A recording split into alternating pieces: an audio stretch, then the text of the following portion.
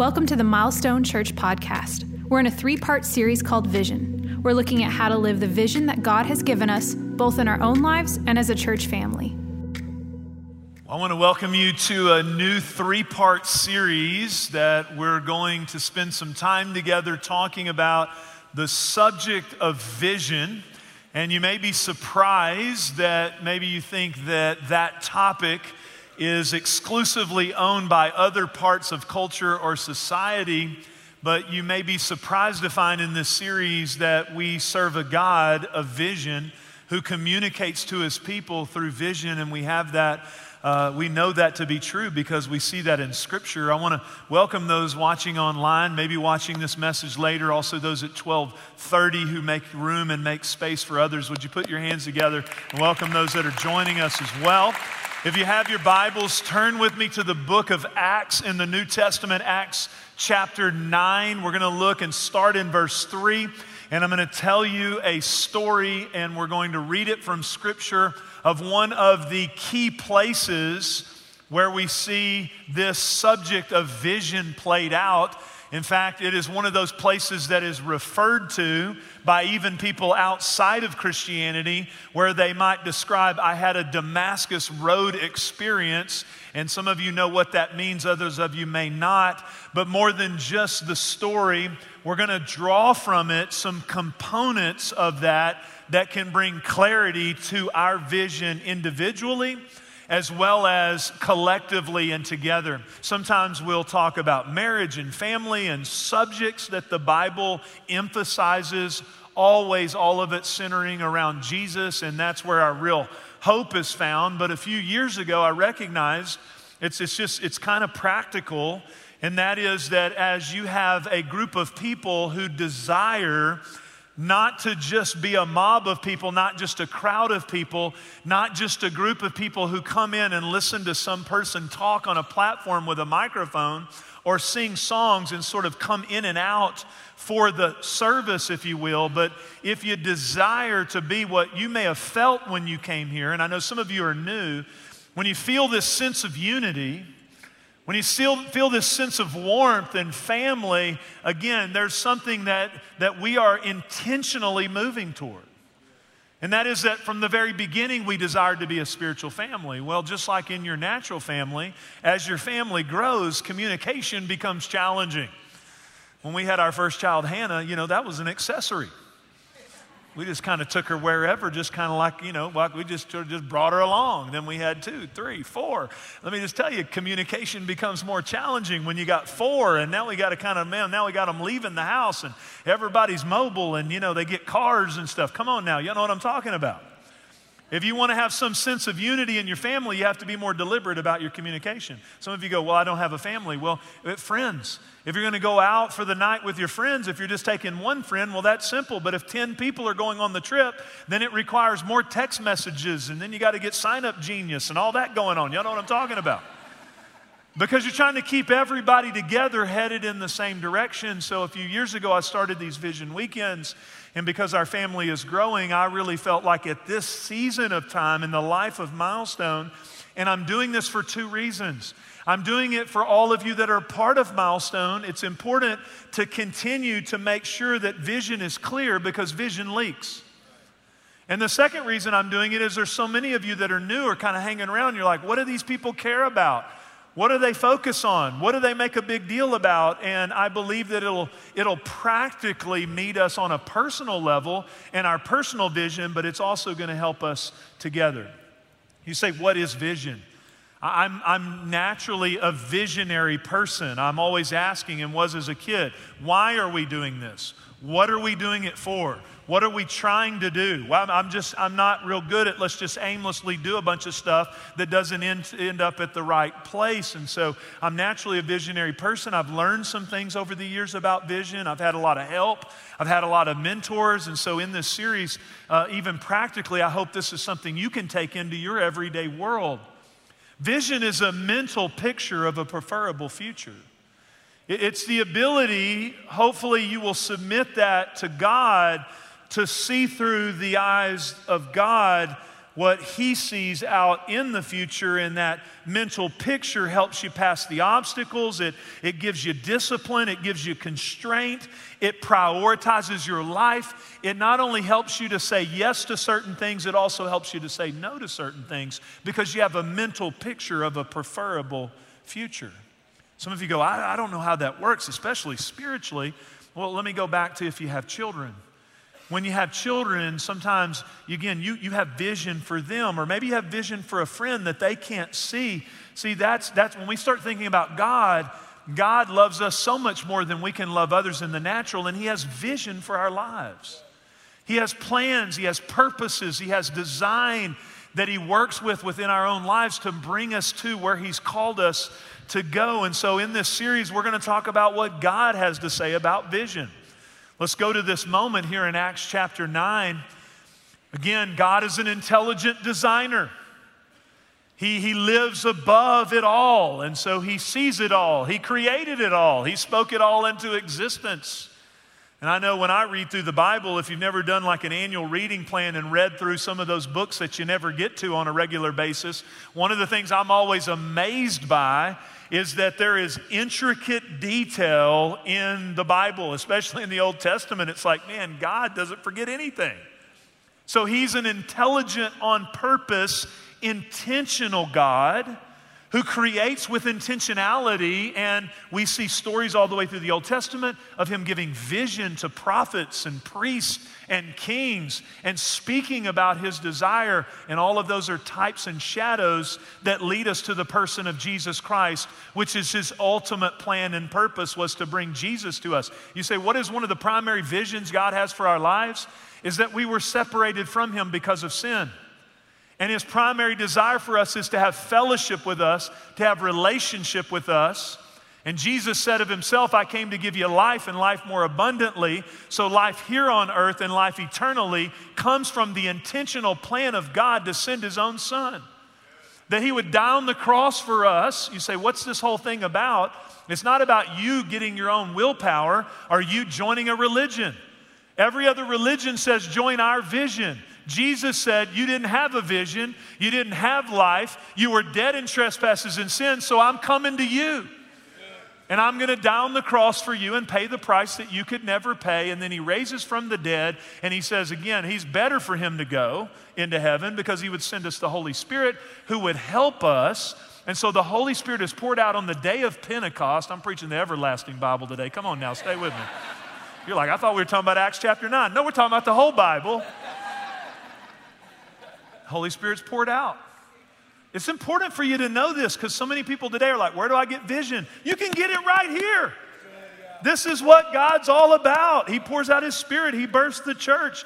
The church is exploding. Every day people are being saved. They're being sincere with one another. They're walking in fellowship with one another. They're praying with one another. There was a single day where thousands were added. There's kind of this narrative today, man, you know, if the church is growing, people are coming, man, what's wrong? Is there something wrong? Well, look, if you have trouble with people coming to Christ and people being added, you'd have had problems with the early church. Because this thing, man, and they had problems. Come on now. They're trying to solve them. Early days, all these people coming, and they have in Acts 6, and they've got to solve this, and you take care of that, and they got to divide and conquer. And then we see a moment where one of the early church leaders is martyred, meaning he's killed for his confession of Jesus. And the guy in this story is there, and he's one of the ones that led the charge to persecute and kill Christians. No one is beyond God's reach. No one is beyond God's vision. In Acts chapter 9, we see here that he's on this road, verse 3, as he neared Damascus on his journey, suddenly a light from heaven flashed around him. He fell to the ground, and he heard a voice saying to him, Saul, Saul, why do you persecute me? Who are you, Lord? Saul asked. He said, I am Jesus whom you are persecuting. He replied, now look as he starts. There's the revelation of Jesus. And when that revelation comes, then there's vision and directive that comes from Jesus. So he has this revelatory moment, an encounter with Jesus. Now he starts ordering Paul's life as he becomes Paul. Right here he's Saul. Now get up and go into the city, and you will be told what you must do. Okay? Then we see another component division, we'll talk about it in a minute, is in Damascus there was a disciple named Ananias. The Lord called to him in a vision and said, Ananias. Look at him. He's speaking not only to Paul in a revelation way, but he's also speaking to Ananias in a vision. Said the Lord told him, go to the house of Judas on a straight street and ask for a man from Tarsus named Saul, for he is praying. And it says, in a vision, he has seen a man named Ananias come and place his hands on him to restore his sight. Notice here how he brings two people together, but they're still the same vision. By the way, vision has a way of uniting people in a way nothing else can. If you say, I'd like to have greater intimacy with people or have greater relationships, you will have the greatest relationships with the people you share vision with. It's like in a home, when a family has a shared vision, there's greater unity. In a church where there's shared vision, there's greater unity. In a company where there's greater vision and shared vision, there's greater unity. Where there's clarity of vision, there's a dynamic of those people coming together. Notice here, there's this people dynamic. Why does God do it this way? I don't know, but this is a pattern. This is a pattern. Look down here at verse 17. Then Ananias went to the house and entered it, placing his hands on Saul. Now, this is the guy that has a reputation of killing everybody. Come on now. He said to him, Brother Saul. That's probably by faith, you know. Brother Saul, the Lord Jesus, who appeared to you on the road as you were coming here, he has sent me so that you may see again. There's a physical dimension, but there's this other intangible spiritual dimension. It says you will be filled with the Holy Spirit. Immediately, something like scales, they're saying like scales because they don't really describe or don't know exactly what it is, but it fell from Saul's eyes and he could see again. He got up and was baptized, and after taking some food, he regained his strength. And then I'd like to jump over to show you the ultimate influence of vision is not just for your own personal well-being. When vision is tied to God, it's always going to influence the lives of other people as well. So we see the two characters in the story become lots of people because it says in verse 31, then the church throughout Judea, Galilee, and Samaria enjoyed a time of peace and was strengthened. So there was a whole host of people that were strengthened by this visionary moment that took place. Some of you are like, that's out of the box, and it is, okay? You've got a guy, road to Damascus, encounter with Jesus, lights, scales falling from people's eyes, two visions being spoke. You're like, that seems like a million miles away. Well, let me try to take this story, as I said again, and let's try to look at some of the relatable components and some of the relatable principles that we see throughout the Word so that we can think and evaluate about our own vision. Well, the first thing that you see from this story that I think that we need to kind of encapsulate it with, fulfillment in life happens when your vision aligns with what Jesus values, okay? So ultimately, this fulfillment, this contentment, Paul would go through persecutions. He would go through suffering, but in a minute I'm going to show you the end of the story, and he has this conviction and this confidence and this fulfillment that we see even in the New Testament letters that comes from this moment when his world began to be aligned with Jesus' intentions and desires. And that's what happens with vision in our lives. Now, some of you go, look, I'm not in that place. I'm starting a little bit further back from that, and I understand because I've been all of these that I'm about to share with you. Here's where we are concerning vision. Some of you are straining for vision. You're kind of straining for it, right? It's like, I want to see it. Maybe you've seen it before, maybe you've not seen it. It's like what happened to me in December. I had this moment when I was about 16 years old. I recognized that I couldn't see the chalkboard. I couldn't see street signs. I went to my parents. They took me to the eye doctor, and I got contact lenses. So I've been wearing contact lenses since I was 16 years old. I do well with them. It's great. I put them in. I see perfect. If I take them out, I'm blind. I'm in trouble when it comes to far off. But in December, I do a fair amount of reading. I picked up something to read, and anybody know what I'm talking? Anybody feel my pain? Anybody moving toward 50? Come on now. Anybody in that phase of life? Come on. And I was like, hello, Houston, we have a problem.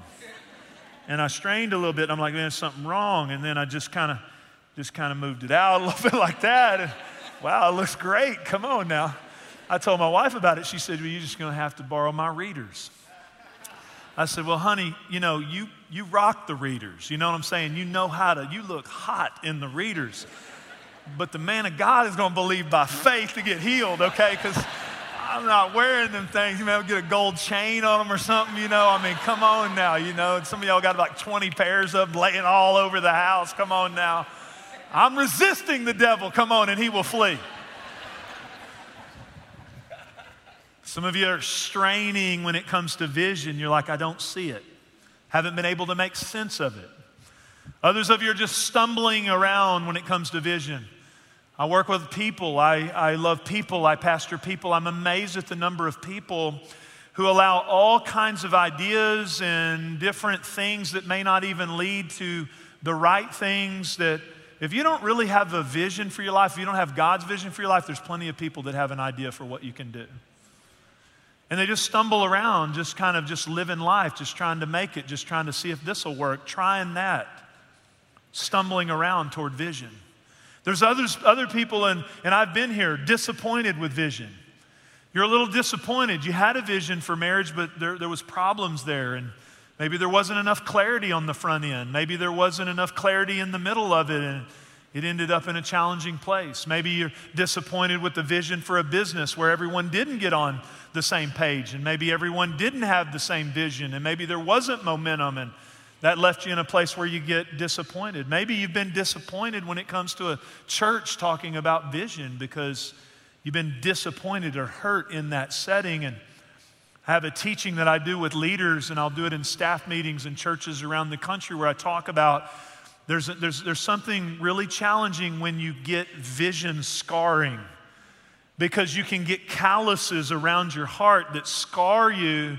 And if you don't let Jesus heal that, you can become resistant to his plan for you. But we've all been disappointed with vision. Some of you are dissatisfied by vision.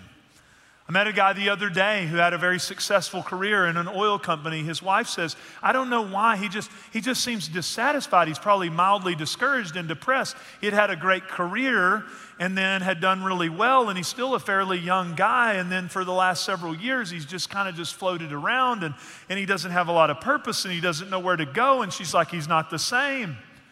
Well, here's the challenge of what I would say to that is, you had a portion of God's vision for your life, but you didn't have the complete target. Some of the most dissatisfied people on the planet are those who set a target that they think will bring them to ultimate fulfillment, only to obtain it. And then realize that is at a loss to truly fulfill me. And so I see this happen a lot in a lot of people's lives. We're dissatisfied in our culture today because we've actually chased it down, we've caught it, we've apprehended it, and then we're like, really? Is this all there is?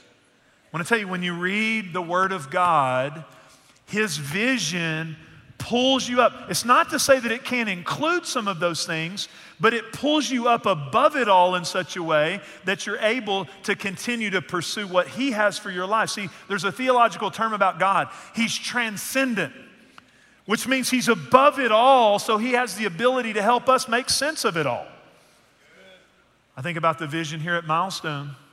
I took my daughter the other day by a little cafetorium, a little school over here in South Keller, my youngest. I said, see that school? It's special.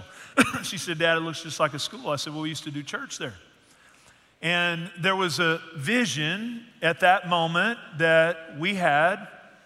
There's a vision that we still have. And that vision in the days where it was challenging is the vision that kept us prioritizing that vision. And it's the same discipline in those days. And by the way, it wasn't easy. Wasn't easy all the time. The same discipline in those days that now brings us to the place of where we are today, whereas all of you are coming in, we're saying, hey, we're still on the same vision. We're not planning to change just because there's more of us. And so we're prioritizing that same vision. And again, there were days, now we got all these excitement and people and things happening. We used to, in fact, we're having 101 today. Love for you to come. We'll have it right after the 11 o'clock service, and you could come. I'd love to meet you. But I remember when no one came to 101. No one came, right? And you know, I was appealing, you know, just like I am, come, won't you come, you know, like Billy Graham, won't you come? Thousands are coming to Christ, to Jesus, come to 101. No one came. So we had to have a thing called newcomers, just to kind of soften the water a little bit, just to kind of like warm it up. You're like, what was that? Well, we'd get a home, we'd get some desserts, we'd get people in there, and we'd try to relate to people a little bit so they wouldn't think we're a weirdo, so they might come join our vision, right? So we'd get in there, and have desserts. And I remember specifically right here in Keller, we had a house, nice house, we had some desserts, one guy came, one person. And so we'd sit around, hey, how are you? How'd you find Milestone? It's kind of awkward, you know what I'm saying? You're trying not to make eye contact with the one, We're all here today. Well, you're here. We're here, but here's the church, here's the steeple, open the doors. There's no people. You're here, though. And so you kind of go around and, hey, man, so what do you think? Sir, what do you, he said, well, I've been to your church twice. I don't even like it. Praise God. He said, someone just told me about this. I heard y'all had food. He's a younger guy. I said, I heard you had food. I said, praise God. We're going to need your credit card number so you can pay for the food. But no. I remember those days. But see, we had a desire that we received from Jesus to touch the one or to touch the two or the five. It wasn't really contingent upon how many. It's a vision that transcends the numbers of people in the room. It's a vision that aligns with what Jesus' heart is. You say, how do I make sense of that in my practical life? Well, I want to give you 3 components that produce a clear vision. Number 1, the how. If you're going to get clear vision, you have to go, okay, how do I get vision? As I said earlier, God is transcendent. So he's above it all, so he helps you make sense of it all. So the how comes from God. In the secular culture, we don't have any shortage of ideas or goals or vision boards or strategies or leadership books, but many times we have the wrong starting place. The starting place is, how can you find your vision? Can I encourage you? Even if you're not a believer in Jesus, I'm going to tell you, Jesus is a great starting place to get a vision for your life. And if you are a follower of Jesus, that's our starting point. We don't start with, how can I uniquely find out my personal expression of every single thing that I want to personally express to find my unique vision for my life. I start with, Jesus, what do you care about? What do you prioritize? What's on your heart? What do you value? And so we start there in that place. And here's what happens.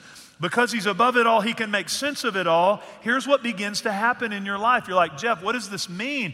Like, if I value what Jesus values to the most, does that mean I have to go in the ministry? Do I have to become a pastor? Do I have to become a priest? Do I have to become a monk? No, that's not what I'm saying. But I will tell you this, if you're in business, when you tie your vision to what Jesus values, it affects how you go to the boardroom. Because what happens is you steward your people because you steward them well, because Jesus cares about people and people matter to God. So your employees begin to see a character and a nature and a demeanor that represents Christ. I'm amazed by the number of people who you begin to talk to, and they're like, well, I don't want to be a Christian. I don't know any Christians that are filled with joy. They relate in the boardroom with the same problems, the same unhealth that everybody else does. So you manage your employees different. All those resources that you're making, and you begin to see, okay, there's a tie to, because God gives seed to the sower, there's a tie to all of this marketplace world, to the funding and releasing of what God wants to do in the kingdom. So now what happens is what you do every day gets tied to Jesus' heart. If you're in a season where you're taking care of little children, not valued near enough today. Not valued near enough today. Go do something big. Kids are a liability. No. If you're having to come home to sippy cups and crackers and problems and diapers and training pants, let me just tell you, you better have a high vision for that. You say, how do I have vision for that? Because Jesus said, go and make disciples. And you realize, I'm not just taking care of sippy cups, I'm making disciples that can change the world. So you start tying them together, see? You start tying those things together. How you live every single day, you start tying them together, you begin to make sense of it. And you know what else happens? You stop having to compare. I see this you stop comparing and competing so much when you have Jesus' vision. I'll say this to young people today. When I was a younger person, I didn't really know what everybody else was doing. I was just going to wake up every day, love people, make disciples, build his church. I know, again, that pertains to me as a pastor, but I didn't know what everybody else was doing, so I didn't spend a lot of my energy trying to compare what I did to what everybody else does, and it also kills in you a competing against other people, and you don't compare and compete when you're living to hear Jesus say, well done, good and faithful servant. It changes when you get the vision from Jesus. The second is the who, though. The who, it helps you have clarification and calibration to your vision. It's clarified and calibrating. So there's instruments, maybe medical devices or medical instruments, or maybe a scale that's very important. So a scale, for it to continue to give the right weight, sometimes it has to be calibrated. You're like, okay, how is vision? Is it clarified and calibrated? Well, look what happened in Paul's life. Ananias was part of the process. And so, as I said earlier, if you want intimacy, intimacy is a byproduct of shared vision. So just make sure you want to go where the people you're hanging around are going. Just make sure you want to hit the target, the people you're hanging around, the target they're hitting. So whatever your target is, you want to surround yourself with people that speak into that calibrate that focus on that. And that helps bring clarity to your vision. It's very, very important. I sat with a group of new people in Milestone here, that some just new people, and our pastoral team put them together and said, Pastor, I want you to meet them. I had a meal. I love to just meet people and hear from people and talk. And I'm a pastor who loves people. And we had a great meal, and I just listened to them. I took a yellow pad, literally 2.5 hours of listening to them, ways we can be better as a church, serve people, not change our vision, because it's not up for a vote. Not new ideas and new programs. How can we be better at the vision God has given us? And so I'm listening to them, and I listen for words and themes that come out. And the two words and themes I kept hearing was intentionality and spiritual family. Intentionality and spiritual family. See, when you get a vision from Jesus and it's clarified and calibrated by those people that come together and they begin to move toward that vision, then you have intentionality, because it's not a vision, it's a hallucination if it's not executable. I mean, a lot of people today, they call themselves visionaries. No one's following, no one knows where you're going, and it doesn't fit Jesus' agenda. That's a hallucination. That's not a vision.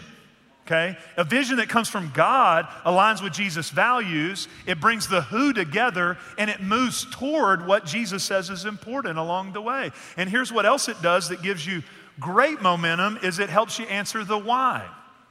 The why, it closes the gap between what you value and how you really live. I'm a why asking person. Why do we go to church? I asked my parents that when I was young. Why are we doing this? Why are we here? Because if we're just going to sing Kumbaya and eat potluck, I'm out.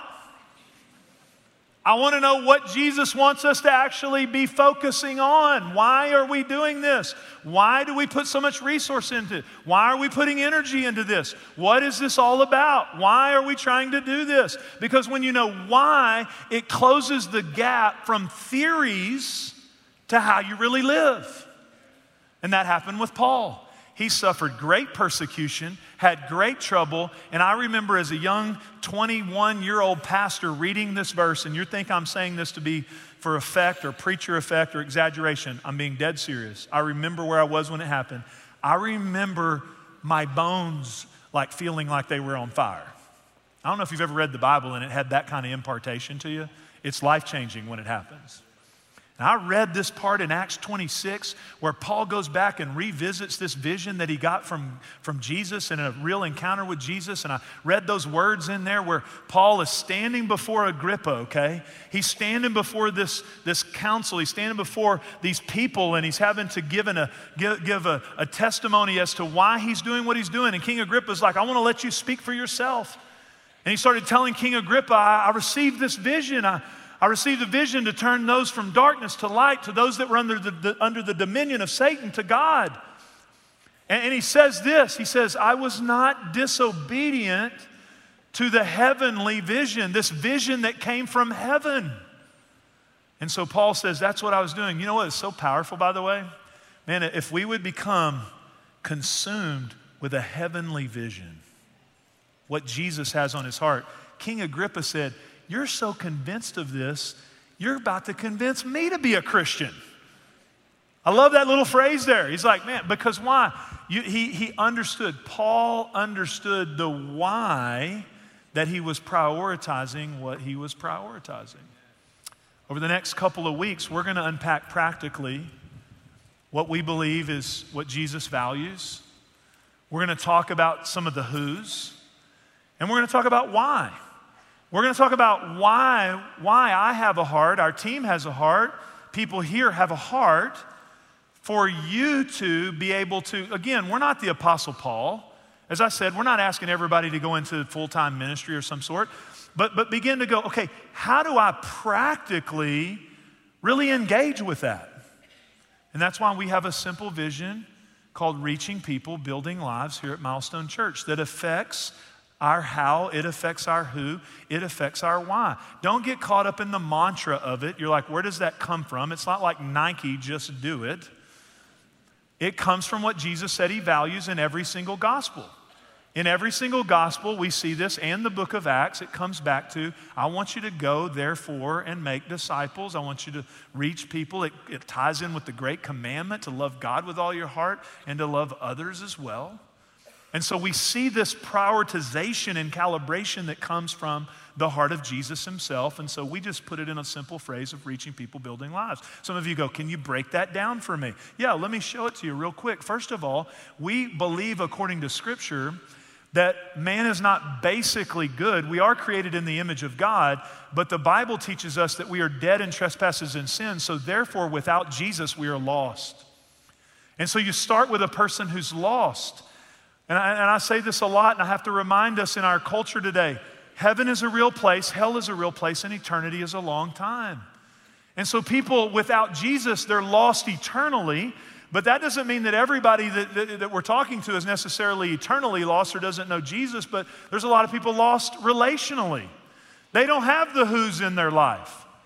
They don't have the people they journey with that's praying for them before they go to that business meeting, that's praying with them and building with them. They don't have those relationships. And so there's a lot of people lost. There's a lot of people in our community here who are in transition, and they feel a little lost because they've been displaced from their social networks and family relationships. So lost people, according to what I read in Scripture, we don't just pray and hope they become unlost. He uses us as fishers of men. He uses us who go after the prodigal. He uses us who go out and reach out to the lost person. And then when that person who is lost becomes found, we help them take spiritual next steps. We get really excited about that here at Milestone. We get really excited about helping you take next steps. We want to help you through our growth track. Why do we have a growth track? To help you start learning what it means to walk with Jesus. Help you learn how to read your Bible. Help you learn how to use your gifts and discover your gifts. Help you find some friends that you can journey with. Help you build spiritual foundations in your life. Small groups and relationships, and then on our serve team to be able to use your gifts, to give back, to serve others. And then what happens is as you take those steps, you become part of spiritual family. Those of you that have been around here at Milestone and you've walked through that process, you would say, man, I found some of my greatest friends. I've found some growth. I've found some areas of my life. I've seen that. And I want to tell you, we want this for every single one of you. We get excited about it. But then there's some of you go, well, I've kind of done some of those things. Guess what? There's more. There's more. And I'm going to tell you about another level of excitement of aligning your vision with Jesus' vision. It's when you not only go through that process and begin to live out some of those things of being saved, being water baptized, being filled with the Holy Spirit, being discipled, being added to the church, all that Bible stuff, you know what I'm saying? But when you then see yourself as an instrument in the hand of God to help that lost person take their next spiritual step, man, that gets powerful now. I'm warning you, proceed at your own risk. You're like, I just kind of feel like I've just been floating.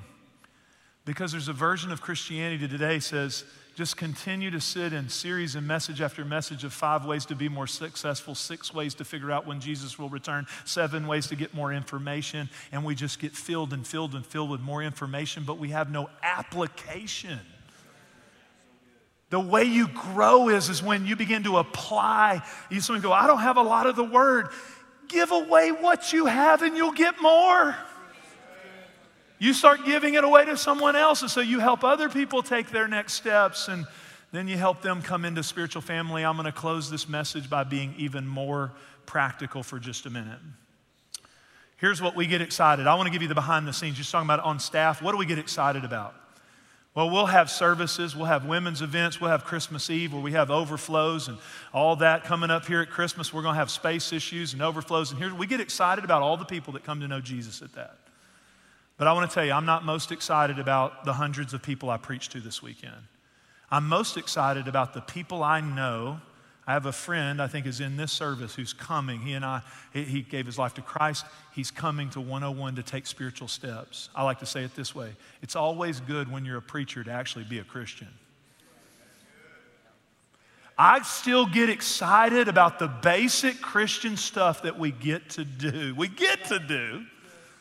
And you know what we get excited about since we moved in this building? Yeah, we started in that cafetorium I told you about. And here's the power of Milestone. If you walk in here and you feel something, there were a group of people there that helped those people take spiritual steps. And then we just keep journeying along in a rented building and then a grocery store behind Taco Casa. That's the house of the taco. And then all those people just keep helping people take spiritual steps. Then we move in this big building and we're not enamored by the big building. You go, it doesn't feel like a big church. It doesn't feel it's about the light show. It doesn't feel like it's the pastor's pocket square. Praise God, it's got power. It's not about all that. It's about people helping people take steps. And what we get excited about is since we moved in this building, not the thousands of people that have come to services, but 2,800 people who have engaged that growth track and started taking spiritual steps to become a disciple of Jesus Christ. That's what we get excited about. We get excited about this weekend. I came here before services and there was all these people who were taking steps toward freedom. Now, it's not an event-based. Come on, that's a great place to clap. I see freedom shirts in the room. That's not an event-based deal where there's just the man of God talking to people about freedom and then it's a one and done and we make the whole goal just the event of freedom because we're making disciples who need to be delivered from things. The goal is not just getting to freedom and man, wow, we're here, now we're free, what do we do? The goal is that if you're going to make disciples, they got to unload the baggage to be able to fulfill the purpose and the vision that Jesus has for their life. So along the journey, people have to receive freedom. And there were 382 people who went through these several week small groups, and small group leaders, people leading others along the way, then come to this moment where they receive healing and they receive ministry and they let go of baggage, and they get free and they get filled with the Holy Spirit. It's a powerful thing. You're like, man, that's exciting, 380. Who wouldn't say, whoa, man, it's 380 people getting freedom? No, there's more. I get excited about the 172 people who make it possible to reach the 380 people who gave their whole weekend and who gave 7 or 8 weeks of their life to disciple these people through the freedom process. Because everybody wants to reach the 380, but if you don't have the 172 who are willing to minister to the 380, all you have is a hallucination. You don't have a vision. Because a vision that is executable requires leaders. Jesus said it this way, don't wait 3 or 4 months and then the harvest. Quit praying about the harvest. The harvest is plentiful. It's the laborers. The laborers are few. I came in here, there was people in the balconies, they were wearing white. I thought there were angels in the room. I thought, did we invite angels? I guess we want those too. It was a group of people who came here all weekend to pray for the participants. Some of you are like, well, I don't have a lot of gifts. Come pray. Like, I don't know what to pray. We'll give you a few verses. Just say it over and over and over. So I'm talking about a practical thing. You can go every week to Milestone Life blog where we tell you stories of how this vision is impacting real everyday people. This week, I'm thinking, I want to make it real. I just go to our Milestone Life blog, and the story there is the story of a lady named Belinda.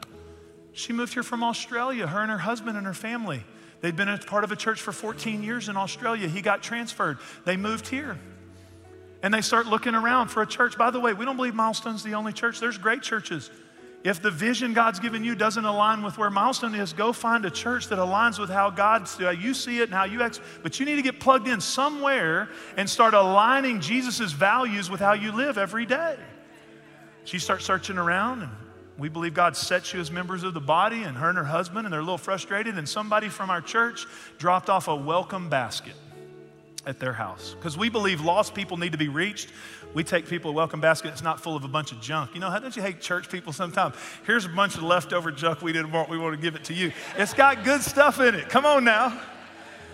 And that thing sat on the counter until a little while, till they said, well, let's go try that. When they came here, her husband, after all this, they walked in, sat down, looked at her, hasn't heard the pastor preach, hasn't heard the worship leader lead song, hasn't heard any of that stuff. It's not about the professional Christians. They saw in the atmosphere, the friendliness, the warmth, the ownership that comes from shared vision. They felt it. That's what you may have felt when you came here. And he looked at his wife and said, I think we found our home. Because why? They sense it. You sense it when you're around it. The husband was water baptized. The son was water baptized. And now she found a small group of people that she's doing life with and serves at Elevate. That's a picture of what I'm talking about. I want to pray with you right now. Bow your heads with me. Father, I pray for all of us right now, every person within the sound of my voice. Lord, would you help us? So hard with all the competing things around our world to stay biblically centered to your priorities. Help us today, Lord. We're not under condemnation, but we do want to live convicted. Pray for if there's any person needs to say yes to Jesus, you just would. Just say, Jesus, you can have my life. He'll transform what you say is important. Jesus, come into my life. You can pray it. Become my Lord and Savior. I believe you died for me, rose from the dead. He'll come in and change you. But for all of us, Lord, help us, Lord, to prioritize your vision, to think about the who's around our lives, and help us to be able to answer every day why we do what we do.